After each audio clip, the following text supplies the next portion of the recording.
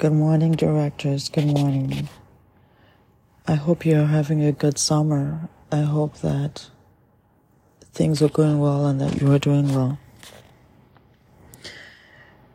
Welcome back to the Director of Flourishing podcast. I hope you have remembered that you are the Director of Flourishing in your life, as I am the Director of Flourishing in mine, and that your flourishing is up to you, and it's up to you to change the thoughts that you are thinking and understand how you are looking at life, because this is what propels you towards flourishing versus keeping you from flourishing.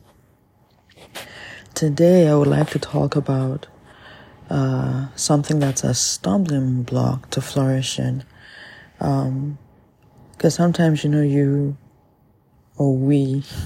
want to flourish, we want to move forward, we want to thrive, but we just find out that we're not actually doing that. And so I want to talk about shame and self-doubt, the negative voice in your head that says no, you can't, no, you won't, no, you're not enough. There are many people who talk about emotional health and well-being who have studied shame in detail. And one of my favorite people is Brené Brown. Side story. One of my really, really good friends who now lives in a different country, and I haven't talked to her in, a year or so, recently sent me a Brené Brown clip. And she said, I listened to this TED Talk and it sounds like something you would like. And I laughed and laughed because, yes, it was exactly something that I would like. I actually spent my honeymoon at a Brené Brown conference. Hubby wasn't interested in doing that, but, I was, and he was like, yeah, let's go. So, yeah, and it was better than the alternative that we had planned. So, yeah, I like Brené Brown, and my friend was right in pegging that. And I actually got certified to teach other people about the things that she has learned. I think it's really relevant work. So back to Brené. She talks about shame as the insecurity that can easily get attached to our identity. And it tells us that we're not enough. We're not rich enough. We're not beautiful enough. We're not powerful enough. We're not good enough. We're not cool enough. Whatever it is, we're not enough. And in her writings, she talks about it causes us to believe that we're unworthy or unlovable. Now, when I'm, walking and talking, I'm not generally thinking, oh, I'm not worthy or I'm not lovable. But it is I can't join that group of people because I'm not X enough. I'm not something enough. While yes, I am not necessarily thinking I'm unworthy, but it's the sneaky, oh, I'm not cool like them. I'm not smart enough. I'm not deep enough to be in that circle. I'm not proficient enough. I'm not expert enough. Whatever it is that comes up for you, that holds you back from doing things that deep down inside you really want to do. That's the voice of shame. And it's not just a random thought that you kick out. It's the one that fiercely holds you down and says not on your life, that you cannot. And you just absolutely cannot. Also, Brené talks about it as being intensely painful, and just believing that we are flawed. There's another person, Dr. Kurt Thompson, he's a psychiatrist who talks about shame. And basically, he actually, one of his books I read basically said, like, shame is like assigned to each person to keep them from reaching their full potential. And that's really what it does. It holds you down and keeps you down, tells you, basically, like, warps the story, warps the facts, and gives you a warped perspective of the facts, and then tells you that, nope, because of these facts and the reality, there's no way that you are good enough or whatever enough to do the things that you were made to do. A lot of times we don't share this deeply felt thoughts. It shows up in our negative self-talk. And because we're ashamed of the fact that we think so and so, we don't share it with other people. And shame thrives in that secrecy. Brené Brown, in her book, she talks a lot about, like, coming from an alcoholic family. I don't know if that was her family or just an example. I don't remember right now. But she's talking about how, if someone's parent was an alcoholic, for instance, but nobody knows, right? But the kid in the house is like, can never invite people over because you don't know what your mom's, how drunk your mom's going to be if your friends show up and stuff like that. And like, life is, very powerfully built around protecting this, the image that everything's okay when it's not. But then the secret, like, shame thrives in secrecy. And we're not ever, because if it came up that, it's that we're protecting the fact that mom is an alcoholic and whatever, the child gets some help and life gets hopefully better. But let's think about this. Let's say someone invited you to give a talk about whatever it is that they think you can talk about, and you run away, right? Because I'm talking about a friend here, okay, people? We're talking about a friend, not me. And so they invite you to give a talk, and you're like, no, I could never do that, or at least I'm not ready. Maybe that's better. I'm not ready to do that yet. Let me prepare. But you have to stop and examine the thoughts, negative or positive thoughts in your mind that are feeding into the I'm not ready yet. I can't give such a talk yet. Like, what are the thoughts that are feeding it? So get a pen and paper and write down, I cannot give a talk yet because... Write it down. Write 10 reasons why you are not ready yet. And then examine your 10 reasons. Are they valid? Is it just you need to prepare for a talk? Is it just anxiety about public speaking? All of those things. And is this something that you personally want to be doing? Or is it just people asking you to do something that you have zero interest in doing and, will not move you forward in life?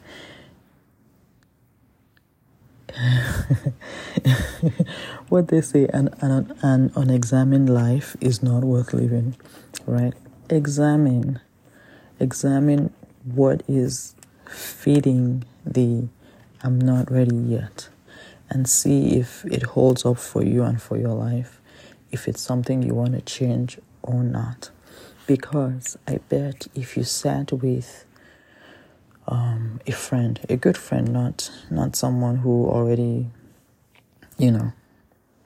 doesn't move you forward, a good friend, and you sat with your 10 reasons, would they agree with you that all of those 10 reasons are valid reasons to not move forward. And again, this is assuming that giving this talk is helping you and it's something that aligns with your own personal values. A lot of times, if this talk is something that aligns with your own personal values, and you write your 10 reasons and sit with a friend to look at your reasons, your friend, in most situations, will knock out like 7 of those reasons with, "Are you serious?" Like, no, that's not true. And then there'll be like maybe 3 reasons that you can actually work with. And all of that is really about preparation and getting better and stuff like that. In other words, your 10 reasons are not real reasons for not moving forward. But they are loud enough in your mind to keep you away from the things that you want to do. And if you don't pause and examine and tease them out, you are just going to run with the self-talk that is driving you, that has been driving you in the same direction. Even though you say you want change and you want to do something different, you're being driven by the unchanging self-talk. It's like a tape that you play in your mind, and you've been playing the same tape for 5-10 years, and until you pause and examine that tape and see, are these thoughts from this particular tape the ones that I want to keep playing for the next 20 years, or am I willing to stop and create a new tape, create and choose new thoughts that lead me in the direction that I want to go. Because unexamined self-talk is very often negative. The research shows that positive self-talk will improve your mood, boost productivity, increase self-respect. The negative self-talk, as you can imagine, depletes emotional well-being, hinders self-confidence, and leads to self-blame. But I want you to think about it like this. Think about when you take yourself out of the game, of any game, right? And you're saying all the reasons why you're not good enough or whatever. Would you say that to a child at any point? Would you say it to your best friend? Like if your best friend showed up and says, I failed. Now what you, in your own mind, without examining it, without opening your mouth, when you think I failed, the next thoughts that show up may be, well, it's your own damn fault. Or you're just not smart enough, you should never have tried. But would you say that to your own friend? Would you say that to your own child? Would you say it to your sister? Most times the answer is no. And when we are not willing to say things like that to the people that we love, we should stop and wonder why have we continued to say to ourselves, love your neighbor as you love yourself, not love your neighbor and kick yourself when you're down. All right. Now I know that sometimes over positivity is not in your best interest, right? They say that negative self-talk works if you interpret it as motivation, if it stimulates you to avoid negative outcomes, or if it's viewed as a challenge. And this makes me think of, I'm Nigerian.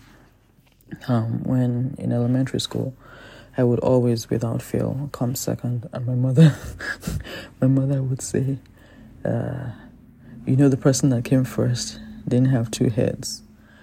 And my elementary school self interpreted it as, okay, my coming second wasn't good enough for you, but whatever, I came second. Fast forward 20-30 years, right? And I'm telling my husband about this whole come in second every time.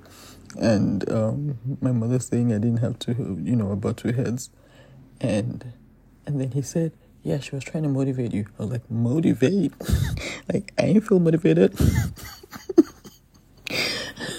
But, I sat and I was like, oh, I guess she was trying to almost like, challenge me to, see that I'm just as awesome as the girl or guy who came first, and I could do it if they could and all of that.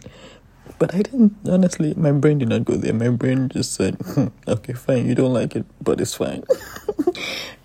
And it was just funny to me that, the intended consequence was motivation, So they say, that's where negative self-talk can drive you forward, if you are able to interpret it as motivation or view it as a challenge, or when it stimulates you to avoid negative outcomes. Like, I had a friend who was trying to lose weight, and she would put a picture of, I don't even know if it was someone she knew, or she put a picture of a very, very overweight person on her fridge, because so that it would be like, if you open this fridge and get anything out of it, you're just going to get bigger. And apparently it worked for her.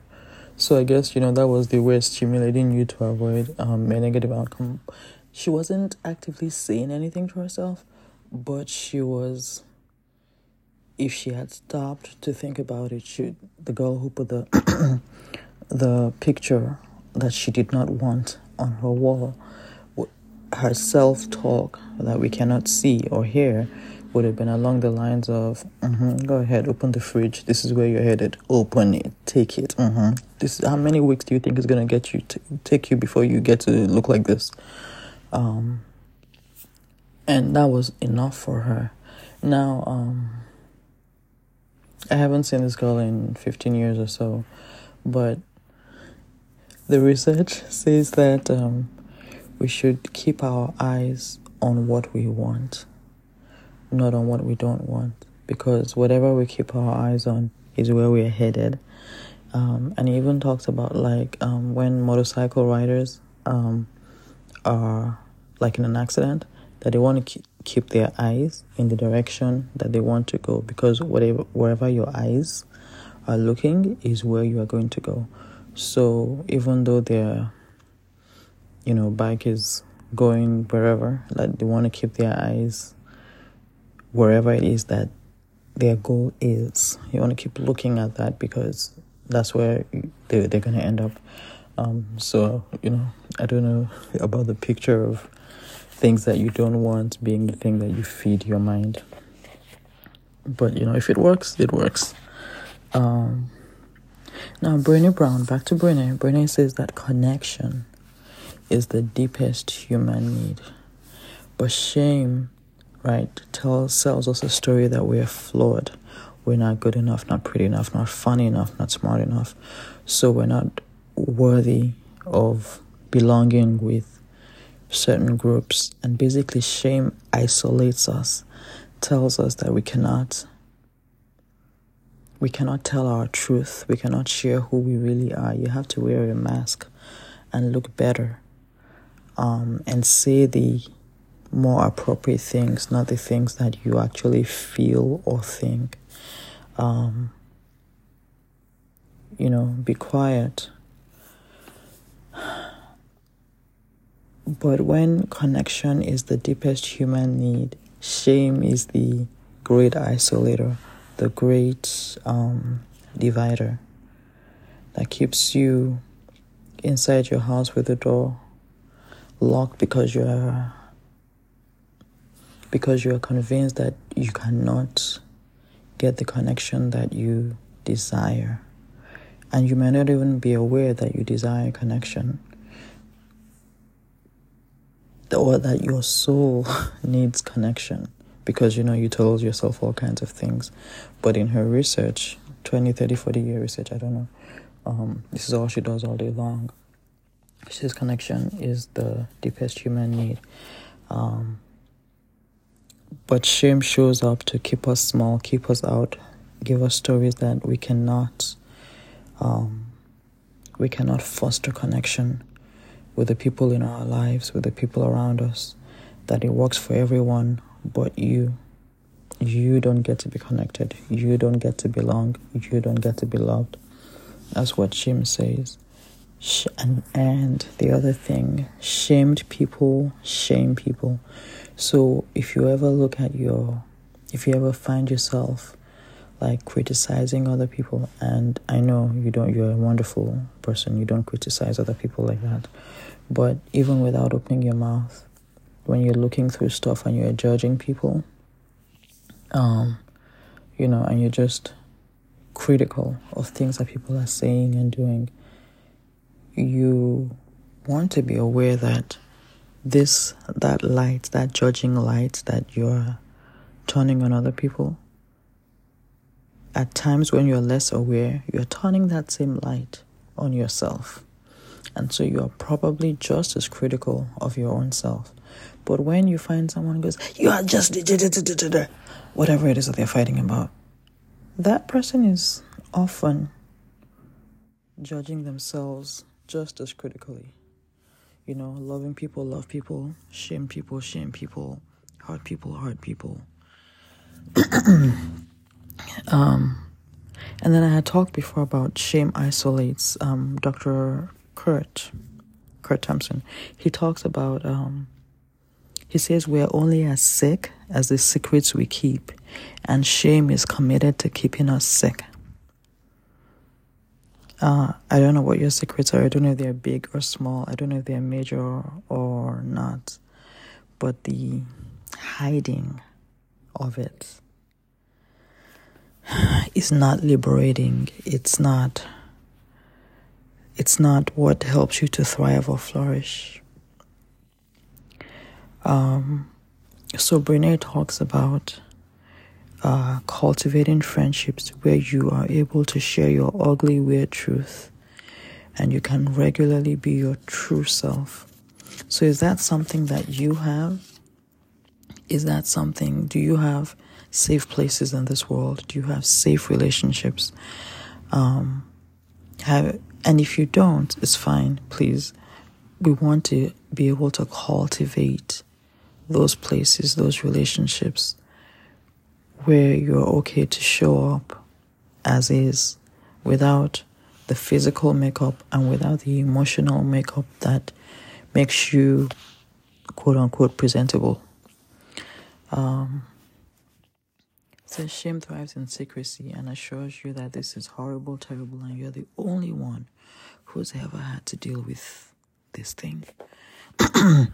It weaves this story in many ways to hold you back, keep you small, and keep you from flourishing. We need community.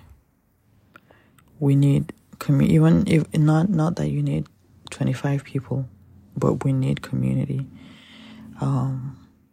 So think about the people who know you, who know the truth about you. Are they safe people? Are they accepting and loving? Do they help you move forward even when they know, where you have failed and how you have failed and how you've been bad? We want to cultivate those places. We want to cultivate safe places for our own souls. So I want you to think about a time when you were all in, fully present and showing up as the best version of yourself. Or let me rephrase that, as the true version of yourself. Where were you? What were you doing? Who were you with? Because when you're being your true self, your truest self, the people who are not tolerating but embracing the not so pretty side of you, those are your people. There's someone I follow on social media, Simone Sol. She talks about, she's like a marketing genius, I guess. And she talks about how to increase followership and things. But so she talks about this garbage post, right? Post 3 times a day. I don't know. I don't think I've actually ever done that. But she's like, post 3 times a day for 30 days. It doesn't matter what it is, just post. And it doesn't matter what it is you're sharing yourself. So just keep posting for 30 days. Now, what I really like about her is that she says, the people, as you're posting 3 times a day for 30 days, you are going to be sharing yourself, the truth about who you are, what you have, the little things, the big things. But if the challenge is to post 3 times a day for 30 days, you're sharing more of yourself. And is it appropriate? Is it right? Is it cute? Is it funny? We don't know. But you got to post basically 90 times over the next 30 days, right? What happens is that your real self starts to pop up, not the extremely curated version that usually pops up. And she's like, the people who continue to follow you, who continue to find you funny, who continue to like what you put up, you get to know them. Some of those people will kind of be like, all this Jesus every 5 minutes. Oh yeah, I'm done with this person, and they will leave.